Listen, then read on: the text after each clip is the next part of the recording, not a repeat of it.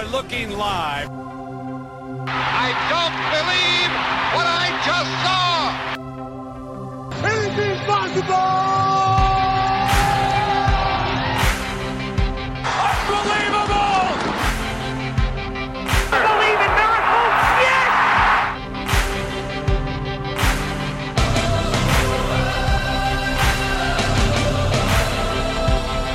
yes! Live from the most Lutheran state in the Union, it's the 252. Sports Talk Radio is done by academics. I'm Chris Gertz. He's Chris Moore. And he's Sam Mulberry. Now, I think to be fair here, North Dakota per capita has more Lutherans, but Minnesota, if you include all the different Lutheran denominations, has about 1 million Lutherans. Mm-hmm. My family is currently attending a and Lutheran they are church. on the march. That's right.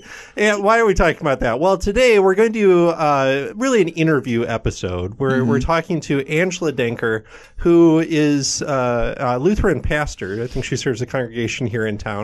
But she's also the author of a new book from Fortress Press called Red State Christians, Understanding the Voters Who Elected Donald Trump. What does that have to do with sports, you might be wondering? Well, we'll get to that in the second segment, right. But think Florida high school football, I think, is as much of a foreshadow as we need to give. So this will be a little bit shorter of a 252 with the wrappings around it, That's right. Maybe. So would you say that this is more bumper music than episode?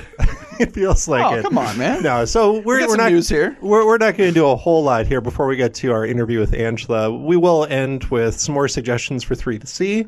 But first, we thought we should at least update our poll from not last week, but 2 weeks ago episode. We had asked, what are the 4 best sports years in history? We had suggested, I think, 10 maybe total. I think that's right, because we had one consensus year. Yep. And so here... I'm so fascinated because I actually haven't seen anything about So this. there were 2 that were in the top 2 the whole time. They kind of went back and forth. So number 1, think Christian Laettner. 1992 Yes. Really? eked out the Wow. victory narrowly over 2008, which was our consensus.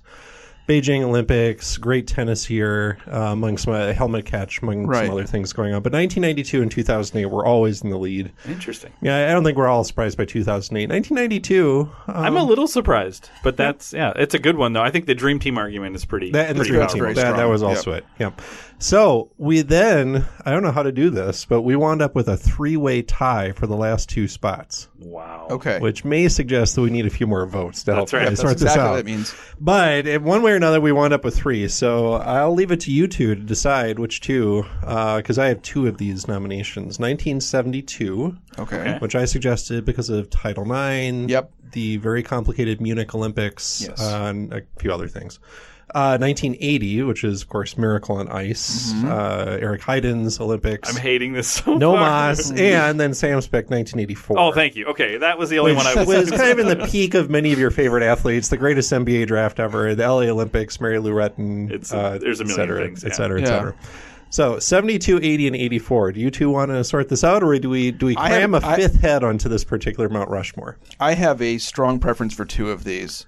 Was one of them 1984? Yes. Okay, then I'm good. I'll let you pick the other one. I just want 84 on this. We can take 84. Yeah, I think 84 needs to be on there. And then, as much as I love the Miracle on Ice and Eric Heiden, I feel like that's the thinnest of the 3 years, and I think 72 clearly is ahead I of think 80. there needs to be a 70s. I think we got a little vote splitting with the 70s. Yeah. Because, I mean, we had 73, we had 75. Right. We have another. We had at least 3. We had 72, 73, 75. Yeah, I mean, they all got votes, too. They're all worthy contenders. So and we're going to do an EST episode at some point where we break down the voting of this, because this is pretty interesting. I think it's fascinating, people. So that's it. 1972, 1984, 1992, 2008 are your Mount Rushmore. Honorable mentions, 1980, which raises the question, Chris Moore, political scientist, if you were to add a 5th president to Mount Rushmore, who should it be? Because, of course, it's almost 100 years old now. It was a product of its time. We've had a few presidents since then. Well, okay, that's my first question. Is can I draw from the entire catalog, or does it need to be since Mount Rushmore was erected? I think you can draw on anything. You can do the whole catalog. It seems odd to disregard almost 90 years of presidents, but, Can we have a 252 EST crossover, and I will pitch this question to my EST colleagues? Okay, I think that's fair. All right, there's not even, you don't want to throw out a few nominees here. Well, yeah, I'll throw a few nominees. Sure, I think I think Madison would be worthy of consideration. No? Whoa! I'm sorry.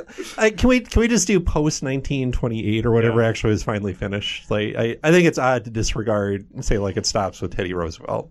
And there's been no one since then that merits inclusion on Mount Rushmore? Oh, sure. Yeah, I think we could. I was starting from. I would also question James Madison as a president, too. Like, I'm not. Interesting. Wow. Okay. Well, okay, I guess we have to have this cross. This is great. I'm just saying, like, if you look on, like, presidential ranking, he is not often highly rated on any of those. Fair enough. Okay. I love the idea, thinking of the sports crossover, that, like, if you were thinking about this, you could think about FDR just as, like, one of those people who accumulates enough stats just because of the number of years he was president. Well, he's... So the top three, anytime this ranking happens, are Washington, Lincoln, and FDR. Right. Oh, I'm not saying only for that, but I love if we're making an analogy, like, is he somebody who just, like, accumulates enough where he has he a racked long... it up, yeah. Yep. Sort of a George Blanda type where he's... Harold Baines kind of just That's got right. Hall of Fame. He's... Okay. Oh, I'm sorry. I put you on the spot. So you cut me off. Okay. I was starting from the beginning of our presidents, saying presidents that we ought to consider. Yeah. I was going to work my way up to the present. I would think it'd be fascinating to have the conversation about FDR only because we're really finally seeing people who lived through both FDR and also the wave of FDR-influenced presidencies. Yes. I'm thinking Steven Skowronek here, sort of in waves of presidential influence. That generation is now passing from the scene as voters, and there's still a strong visceral reaction to the New Deal in American politics, right? I mean, Newt Gingrich and the emergence of the Tea Party even is a reaction to the New Deal. And it's a reaction, and Reagan's presidency is a repudiation in many ways, of FDR. And so I think if you said we're going to put FDR on Mount Rushmore, then you also have to have this conversation of, well, do we have him next to Ronald Reagan? So I would propose the compromise solution, which is you put Reagan on, you obliterate Teddy Roosevelt, and put the right Roosevelt on there, and that's your Mount Rushmore. That would cost a lot more money. It would. It would also probably desecrate surgery of some kind. Yeah. Wow.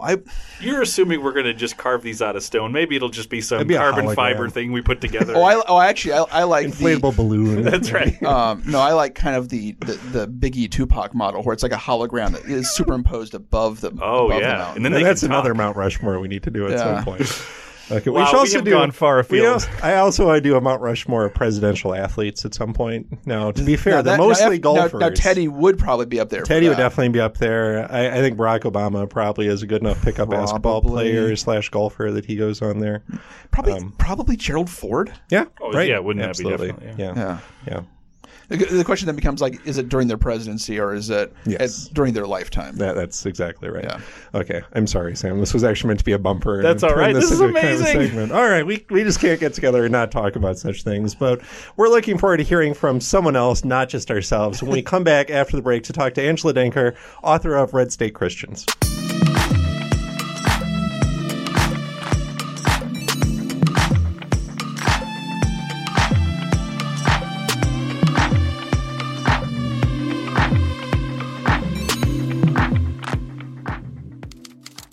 This week in sports history. New York, September 26, 1978. On the eve of the Yankees-Dodgers World Series, federal judge Constance Baker Motley ruled against baseball commissioner Bowie Kuhn, who banned women and like Sports Illustrated writer Melissa Luebke from entering locker rooms to cover the previous year's Fall Classic. Bloomington, Minnesota, September 28, 1969. Joe Kapp throws an NFL record 7 touchdown passes as the Vikings steamroll the Baltimore Colts in their 1969 home opener. Kapp's team will go 12-2, but lose the last NFL Super Bowl to the Kansas City Chiefs. Seoul, South Korea, October 1st, 1988. The U.S. women win the 4x100-meter track relay, giving Florence Griffin Joyner her third gold medal at the Seoul Olympics after she swept the 100-meter and 200-meter sprints. Los Angeles, California, September 25th, 2016. Near the end of a 67-year career, broadcaster Vin Scully's last regular season home game at Dodger Stadium ends with his call of the division-clinching walk-off home run by light-hitting Charlie Culberson. 0-1 to Charlie.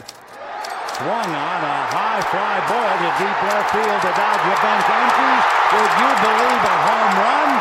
And the Dodgers have clinched the division and will celebrate on schedule.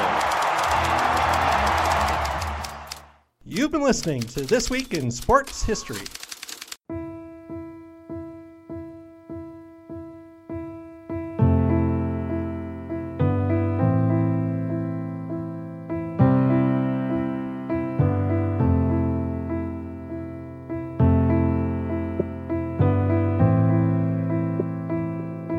Well, welcome back. Our second segment on the 252 is usually a time where either the three of us have a conversation, but even better, we get to bring someone in. And today we actually physically have someone to come in. It's not by phone or Skype or anything. We'd like to welcome Angela Denker to the 252. Angela, thanks for driving up to Bethel today. Thanks for joining us. Yeah, thanks. 20-minute drive, not too bad. Yeah, so as we mentioned in the first segment, Angela is the author of a new book from Fortress Press called, let me get the subtitle right, Red State Christians, Understanding the Voters Who Elected Donald Trump.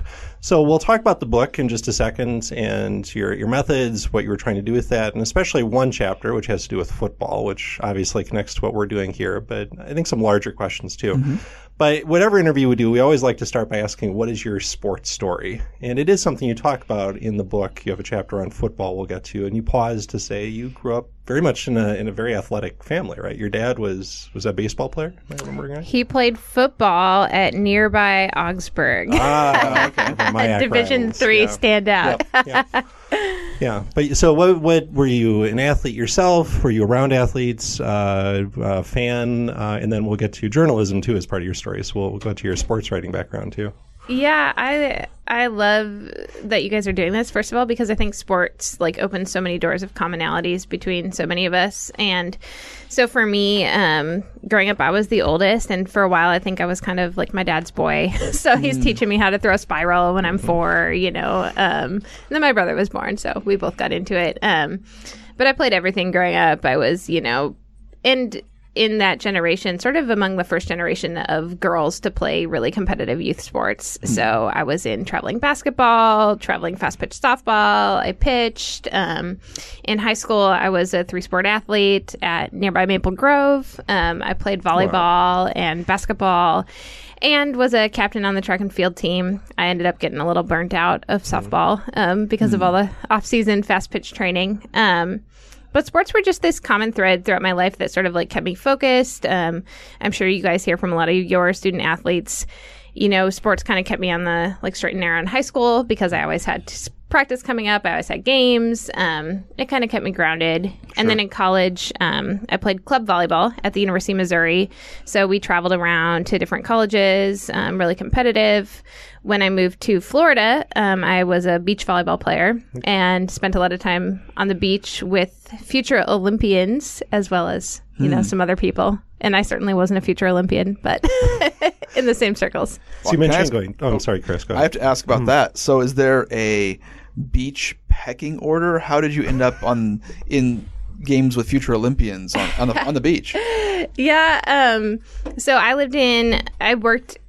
another part of my sports story is that I was a sports writer. So while I was playing beach volleyball, I was also a sports writer for the Naples Daily News in Florida. And so we had actually a Fort Myers Beach group of people who played. And one of the girls, Brooke Youngquist, who I played with, she ended up being in the Olympics. So I don't know. I guess we just you meet the right people. Gotcha. You kind of start proving you can play decently, and you start getting the text for the weekly game. And I'm picturing this like a Sandy version of the Rucker, where there's certain rules to get into the right games to be with the right people, and yeah, and there's different levels, open, double A, single A. Sure. I think I won a single A tournament once and never quite got to the open level. Okay. So to connect a couple of dots here, Angela, you end up doing sports for a newspaper in Florida, but you had gone to Mizzou for one of the really good journalism schools. So can you tell us a little bit about how you got interested in doing journalism, and then why did that lead to sports writing? Was that something you had sought as a journalism student? Was it just the opening came and you took it? Yeah, I mean, I definitely see the thread of the Holy Spirit throughout all this, bringing me through all these different connections. But when I started at Mizzou, I was really interested in doing political journalism. And so I actually served a congressional internship with Jim Ramstad, who used to be the rep up here for the Northwest suburbs. But then when I was working for the local paper there in Columbia, Missouri, I didn't have a car in college. I only had a bike. And so they're like, well, we can't really put you on the politics beat because you're going to have to drive. So how about you cover sports? Which I had, been this athlete. And in high school, I was the sports editor as a junior of the paper. And so that was super natural for me. And then the person who covered Mizzou sports, I started out covering, some high school stuff. The person who covered Mizzou sports ended up leaving, and they kind of needed someone to fill the position. And then I got a job at the bigger local paper, making like $7 an hour. But I got to cover the Final Four in college. I got to go to, the Big 12 tournament when Mizzou was in the Big 12. So just started getting all these opportunities. And at the time, Missouri was a really rich place for sports writing. Joe Posnanski, who's now, a noted author, he was writing for the Kansas City Star, as was Jason Whitlock. So I got to be sort of in these circles as a 19, 20-year-old college kid with these incredible journalists. And as a result, I graduated a semester early instead of going to Washington. Fell in love, moved to Kansas City briefly, and then moved to Florida, which was where my sports writing career really took off. So all jobs have pluses and minuses, but what was the most meaningful or favorite part of being a sports writer? Well, on a funny note, I always miss the pregame buffets, and just like the privilege of I covered the Super Bowl in 2009, and you get a free transportation to the game, free seats, free everything, just incredible access. You're in the locker room after the game. And so to leave that and then go back to being a fan afterwards is really hard. You go to a game and you have to wait in line, you have to buy food. But I think on another level, my favorite part about sports writing is that athletes, for the most part, are pretty down to earth. And they have all had to work, really hard physically to get to the level that they're at in their sport. So when I had the opportunity to really speak with them and tell their stories,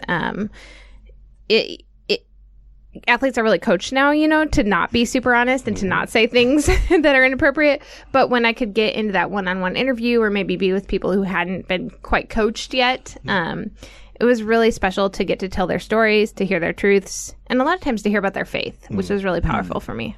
So kind of the next step for us then, it gets us closer to the book, is at a certain point you discern, speaking of the Holy Spirit, a calling to ministry, right? And went to seminary and are now a Lutheran pastor. Can you just tell us a little bit about how you go from sports, right? Because I know you say in the book, this always comes up, right? Your congregation, your seminarians want to know what's a short version of your story of how you go from journalism to pastoral ministry? Yeah, that's always a great question, a great story. I mean, I remember being on the bus to the Super Bowl and feeling like this is so amazing. This is like the pinnacle of sports writing, but also still feeling in the back of my mind this call to the church and this call to ministry. And so I thought, gosh, if I'm feeling it like at this moment, this is something I really need to listen to. My dad's Catholic, even though he went to Augsburg, which is a Lutheran school. And so and he's a big sports guy. When I told him I was leaving sports writing to go to seminary, he was just like, what?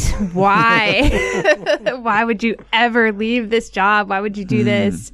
And for me, it was a lot of different things. But for so many of us who are called to work in the church or work in ministry, I wouldn't have left sports writing for anything besides that. I see. Yeah. So, and then I went to Luther Seminary and now have sort of... And when I first went to seminary, I was still covering football on the side and writing for the Star Tribune and doing a lot of sports stuff. And then when I went to Las Vegas, I was covering football in Vegas. And ultimately, that was during my pastoral internship. I just had to cut the cord because I found myself reverting to still telling people, well, yeah, I'm a sports writer and I also do stuff in the church. And I found myself needing to be more outspoken about yeah, I do serve the church and not sort of use sports writing on the side as my crutch.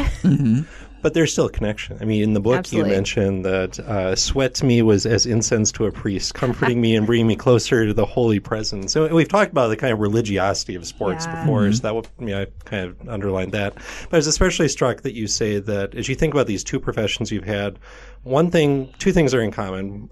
Both are made for storytellers. I mean, the stories of athletes, and obviously pastors tell stories. But no one loves a redemption story more than a sports fan or a Christian. So if you don't mind reflecting on that a little bit, I mean, hopefully the redemption part of Christianity doesn't need a lot of unpacking here. But where do you see redemption in sports? I mean, is that something you even feel like you draw on still as you write sermons or as you teach students or the other parts of your job as a pastor? Yeah, absolutely. And I did write a piece for a theological journal, kind of like going into all of this about this redemption piece. So it is something that's really important to me. And it's so if anyone wants to look at that, it's in the journal called Word and World. But so my husband's a Kansas City Royals fan. He's from Missouri. And I stood by his side all these years. He had season tickets. They were terrible, years and years. And every year, opening day comes in Missouri. And usually it's spring's pretty nice in Missouri, and everybody's there, and there's this hopefulness, and there's this belief in these new players, coming up from the farm system, and this spirit of opening day, it's this hope, it's this expectation. And so I sat through all that, and then 2015, a couple days after my second son is born, my in-laws are in town, the Royals win the World Series.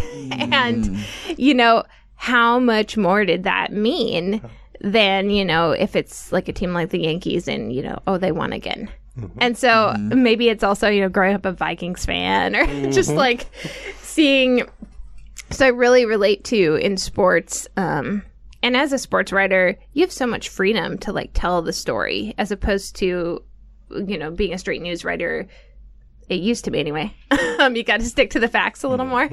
But in sports, you really get to tell that, and that thread of life after death, I think is really closely tied to like winning after losing, or the comeback stories of athletes who are injured or they, have a tough childhood. I covered Edgerrin James a great deal. And he grew up just outside Naples. Naples, of course, super affluent community, but Edgerrin James grew up in a really poverty-stricken community, and so many athletes come up that way. And that's become such a unique story in America too. And I think we hold on to it because it's the American dream, but it's also tied to Christianity in the sense that God is a God of the possible and God is a God of hope. Absolutely. Well, let's pivot to the book, as we mentioned a few times. Absolutely. And talk about, we'll start with chapter 6, which is called Winners and Losers, Trump Football and Christianity.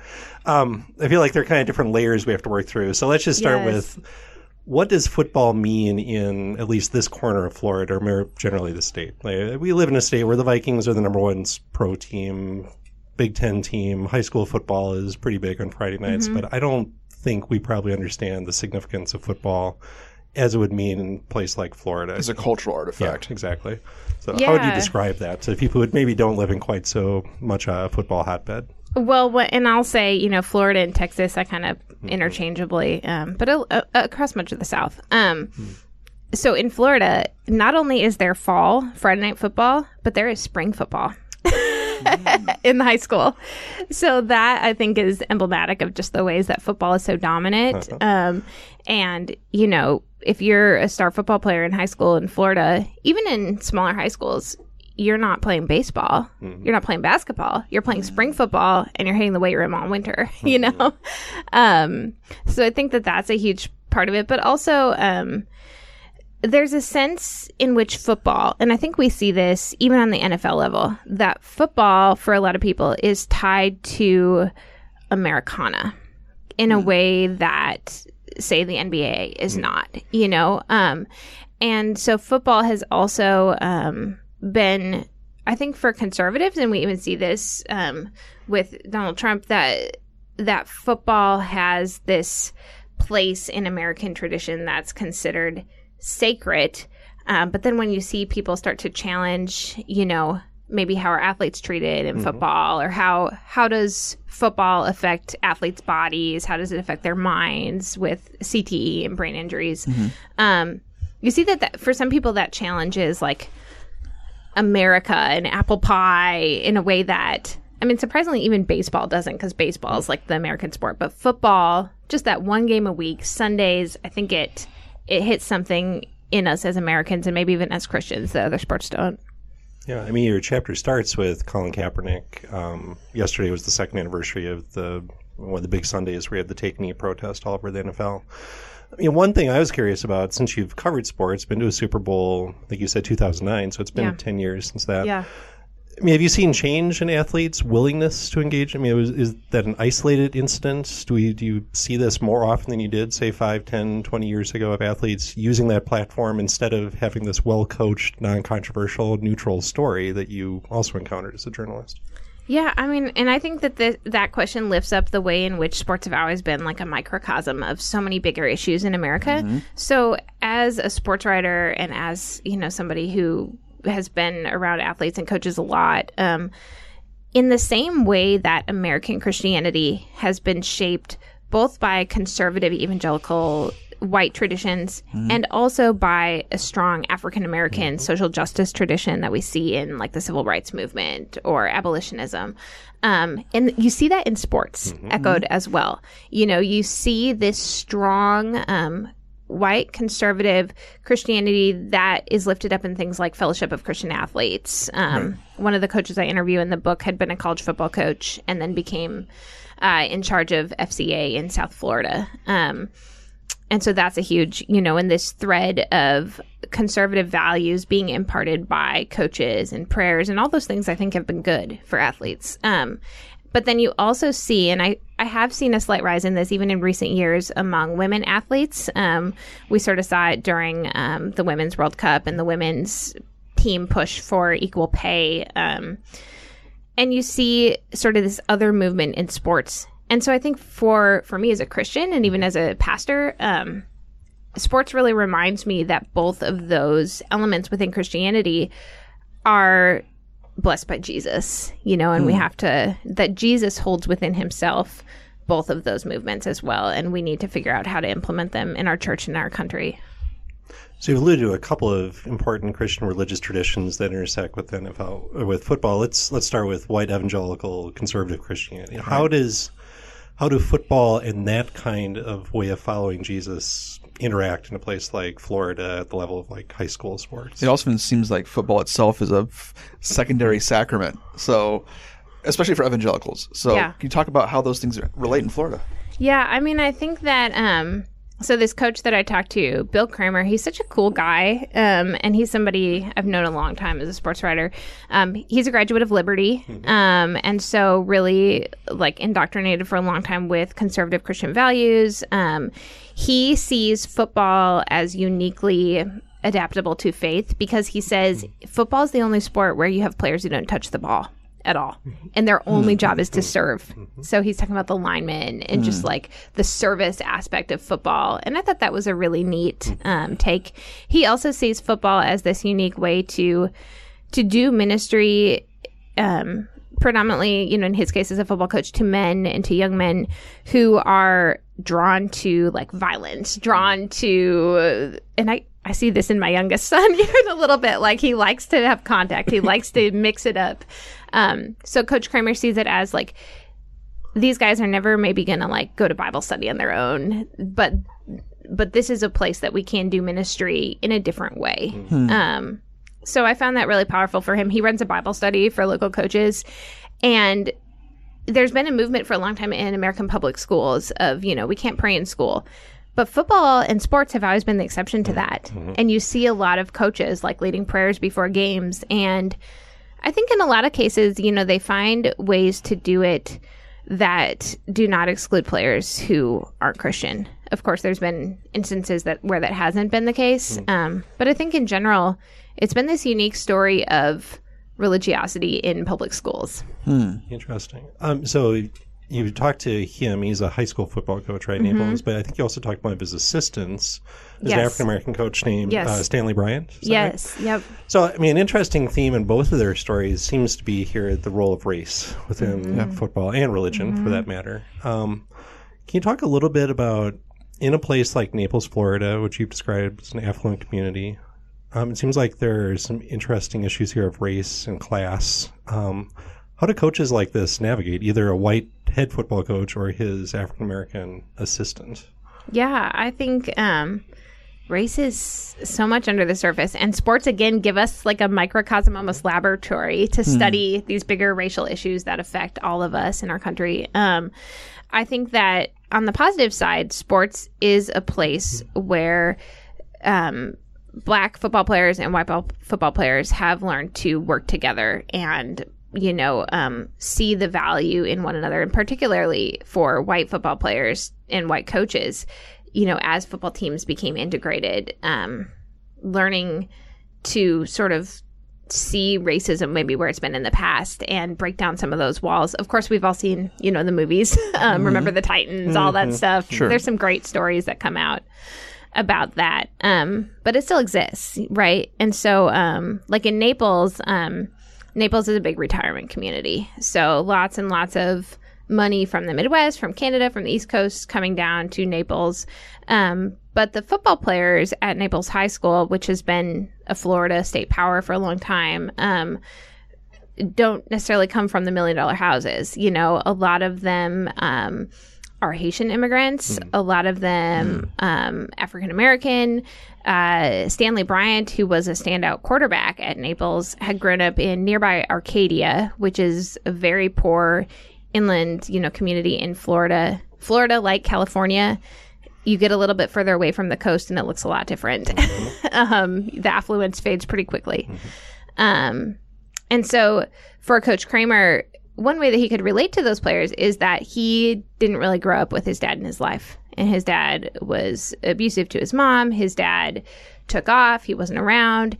And so for a lot of the players who have to grow up without their dads in their lives for various reasons, Coach Kramer can relate to them. And that's a powerful way that they find places of connection. So I'm interested in the connection here now with Trump. So as the political scientist here, I want to ask this. We know that in excess of 80% of evangelicals voted for Donald Trump, and a lot of the people that you studied in Florida were evangelicals. Is there some way that football maps onto evangelicalism or conservatism or even sort of the national populism of Donald Trump? Yeah. We saw this play out with Colin Kaepernick, right? And in a really interesting way, because I spent a lot of time in central Pennsylvania, Appalachia, and huge Steelers fans, Sure. But after the Kaepernick protests happened, you saw people who were very supportive of Donald Trump, prominently burning their NFL jerseys on social media. Some of my relatives in Missouri who had been big Chiefs fans, for a season, they're like, we're not watching the Chiefs anymore, which is a big deal. But guess what? The next year, everybody was watching the NFL again. Okay. So it kind of didn't stick. And I think it's also interesting to see that for Trump, his natural allies, a lot of them were the team owners who tend to be, white conservative men like himself. And then there was the debate over, is Tom Brady on this side or that side? Which side is this, super famous white quarterback on? So he found himself in the middle a little bit.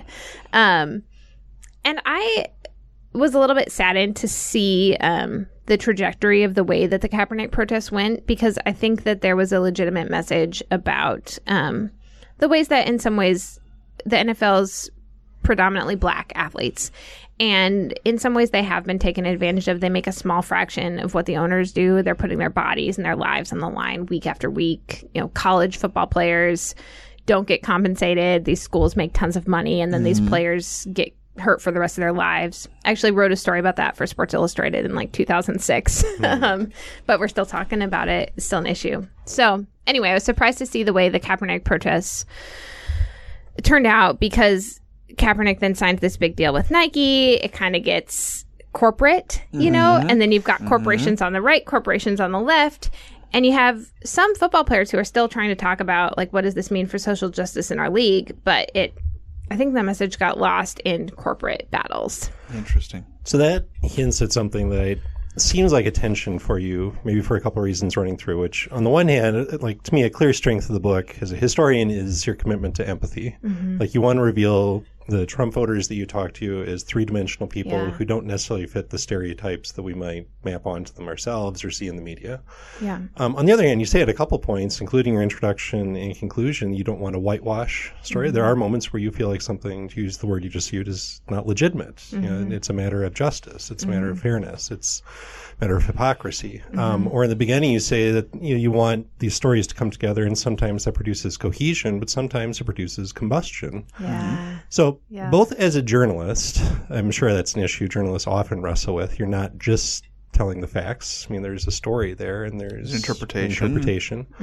But also maybe here, especially because you're both a journalist and a pastor, how do you, I'll frame it this way, how do you decide when it's time to maybe pause, I'm telling the facts, I'm giving this person's point of view, to say, I need to say something here as a journalist, as a Christian, as a pastor, because it does feel like there are a few moments in the, maybe less so in this chapter, but in other chapters where you have to say, I need to say something about this. I'm bothered by this. How did you do that when you were writing the book? Prayer. But I had a really hard time wrapping up the sports chapter because there's so many positive instances I see where, you know, Coach Kramer is interacting with his athletes through Christianity. I see Stanley Bryant, you know, he comes to faith during an altar call at a funeral at a white Southern Baptist church in Florida, you know, and that faith like changed the rest of his life. He did a mission trip to South Africa, but then he ends the chapter by saying that he's sad because he's an assistant principal now at Naples. He's one of the few African-American administrators. And after these Kaepernick protests happen, he said he feels like the other white coaches are just kind of, they don't want to talk about it. They want to pretend like, you know, we're focused on football, which you can see. But he's having to deal with, he feels like parents at the school, other, you know, students at the school, he's hearing all these racist comments directed towards him that he hasn't in the past. And so, you know, what does that say about what kind of effect Trump's presidency has had on issues of race, whether it's intentional on Trump's part or not? That followed, I think. So that was, I was like, how do I wrap this up? Because I'm seeing the positive impacts, but I'm also seeing this like man in front of me who's a football coach who doesn't feel that same support when it comes to dealing with people treating him differently because of his race. Right. You've had a chance to do interviews like this. You were on the radio last night with a local conservative talk station. You've been in churches, other groups. How has this book been received? What are you hearing from people who I assume are themselves politically diverse? How are they responding to what they read, what you have to say? Yeah, it's been really fun and a new adventure for me. And having been a hockey beat writer in the past, you know, I was prepared for getting beat up a little bit. But I haven't like too bad yet. This past Sunday, I was at a church and this woman came up to me and she's like, I came to this and I was afraid it was going to be a Trump bashing. And it wasn't. So you've got people, and people always want to know, is it pro-Trump? Is it anti-Trump? You know, and my whole point is just we've got to move beyond this obsession with talking about the person of Donald Trump, and we've got to talk about our, you know, issues as Americans, issues as Christians that existed before Trump and will exist after Trump. Yes. So that's been my goal, like with the book. And I also sense there's really a hunger for hope. And for me, like the hope that comes through the book, that I notice that sometimes people who aren't people of faith or aren't driven by faith, they're like, well, where did you see that hope? And for me, it's really tied to the Holy Spirit that I saw in these unexpected places that were sometimes economically depressed. That there is this strand of hope of the Holy Spirit, and that's what keeps me going. So there's a redemption story here, possibly? There's always a redemption story, is. right? There's always an Easter. It's coming. Well, you end it with grace, which I thought was a very Lutheran way to resolve the story. Thanks. We should probably acknowledge, Chris Moore, that we're sitting here the morning after Nancy Pelosi announced at least an impeachment inquiry in the House of Representatives. And so as I won't ask you to prognosticate how that's going to go, but you have talked to a lot of people who voted for Donald Trump in 2016, are facing another election in 2020. I don't know if you have a reaction yet to the politics of it. How do you, whether it's the football coaches or anyone else, how do you think they're going to respond to the idea of an impeachment of Donald Trump at this point in 2019? I think a big thing that's operating right now is the lack of trust in news media and the reception of this news. So I even think of all the other times we've heard, like, this is the thing that's going to bring down Donald Trump. This is the thing. It seems a little different. It seems different to me because I see some really centrist Democrats who were elected in 2018, even locally here, Dean Phillips, who've been really pretty resistant to impeachment, and now all of a sudden they're signing on to it. So I'm thinking maybe there's something there that we don't know about. But I don't think that moves the needle, like especially I've spent a lot of time in Wisconsin since the book came out. Wisconsin's going to be real decisive for 2020. And with Christians in Wisconsin, I also think about people I talked to in Pennsylvania, Ohio.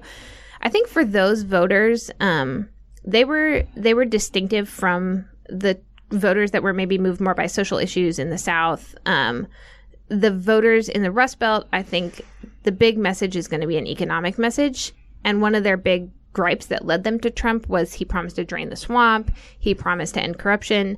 I don't necessarily think they've seen a return on that. So the question is there going to be a Democratic candidate who moves them economically, or do they stay home? You know, there's so many things operating. Right. And Chris, this could become an election shock therapy episode at this point. Well, be careful. So I want to make sure that if you have any questions Yep. here to follow up, you've got a chance to do it. Yeah, I'm curious to think about how both the church and football, both as these communal activities, these sort of social capital, social networking activities that still in a increasingly social capital light kind of America where we still really invest enormous resources in, right? How that then becomes a conduit by which we communicate politically. And last time I looked, and we need to look at this again, some sports skew in certain partisan directions. An easy example of this would be NASCAR, which skews heavily conservative. Last time I looked at football, it was surprisingly bipartisan. Now, I'm sure that varies enormously by state. But could we imagine out of this process, out of both nationalism and populism, but also just conservatism, can football become a sort of a bastion of conservative politics more so than it is today? I think we kind of have yet to see. I think that there's a dual track in football right now where athletes are tending to move one direction and coaches are tending to move another direction. But you still do have, Tim Tebow has a pretty big platform in conservative politics. He does. He's doing a lot of speaking around at conservative institutions. So I think that's possible. What I would really like to see, I like how you talked about, like, where do we find new places for social conversation that happens not online? So I think that sports can be a place where people can break down barriers and are put into places with people who differ from them politically, because we need more of those places in America. I think the local church can be a place for that too. So that's my hope, I guess. Sure. Well, we're running short on time, Angela. It's been just a great conversation. I've appreciated it. But before we go, we should give you a chance to sell your book. I know you can find Red State Christians all over the place, but I know you also believe in local booksellers. Is there, maybe here in town, I know we have a lot of listeners in the Twin Cities, is there a place you want to send people to go pick up a copy of Red State Christians? Well, I know they had a bunch at Milkweed, local bookstore in downtown Minneapolis, but I think they sold out. But it's a good sign. Yeah. Barnes & Noble all over the Twin Cities have them, so you can pick it up locally there. You can also buy it if you're a church or if you're a pastor. Churches can do bulk orders through Augsburg Fortress for 50% off. So that's an awesome deal. Small groups. Yeah. And there's a free discussion guide online at Augsburg Fortress for small groups. And I've been so inspired by the discussions happening at churches. And I think that's where a lot of my hope comes from too. Well, and we'll certainly share a link at least to the Fortress Press page so you can find this if you don't know where else to look. But Awesome. Angela, thanks for getting some time sharing your thoughts about all these interrelated topics. It's really Thanks been so rich. much. Thanks, you guys. It's Okay, great we'll talk. be right back to close up this episode.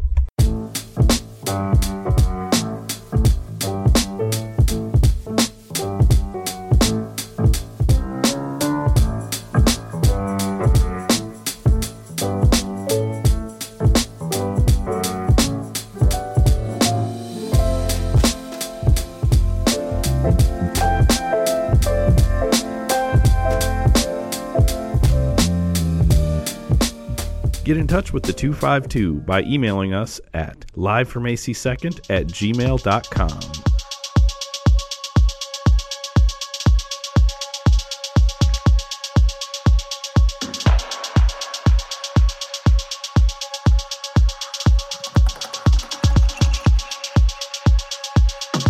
All right. Thanks again to Angela Denker for giving us some time to talk about her book. Again, you can find this all over the place. It's called Red State Christians. Hopefully you'll hear more from her in the years to come. Very cool. Before we go, we thought we should do 3 to see. So we're looking ahead to the end of September into early October. We'll be back in a couple of weeks, but Sam, start us off with October 1st and 2nd. All right. October 1st and 2nd mark the second match days of the group stage of one of my favorite major competitions, the UEFA Champions League.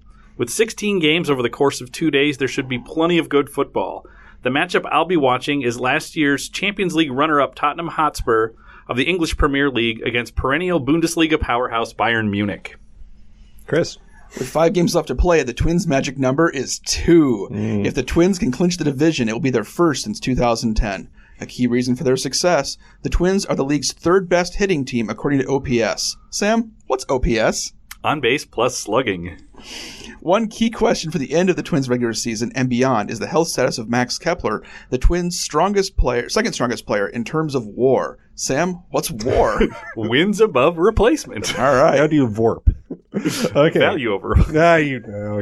Nerd alert. I know it seems way too early for ice hockey, but NHL teams are in training camps, and we'll soon be playing games that count. The Chicago Blackhawks and Philadelphia Flyers will have an especially long road trip to start their regular seasons.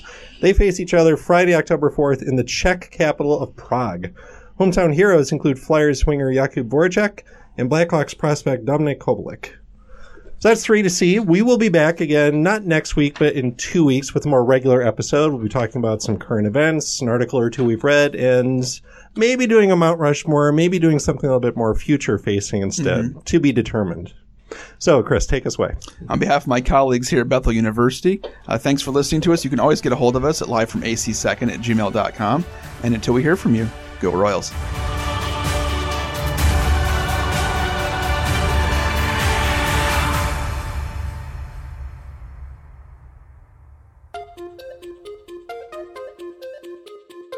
Hey, this is Sam Mulberry from the Live from AC Second Podcast Network. We have lots of great shows in the network this fall, like Election Shock Therapy, Bookish at Bethel, The 252, Tweet Victory, and maybe a few more. If you like what you're listening to, go on to the Apple Podcast app or Stitcher and subscribe to the Live from AC Second Podcast Network. It's free, and it helps us deliver every new podcast episode right to you. So subscribe, listen, and enjoy. And as always, you can reach us at livefromac2nd@gmail.com.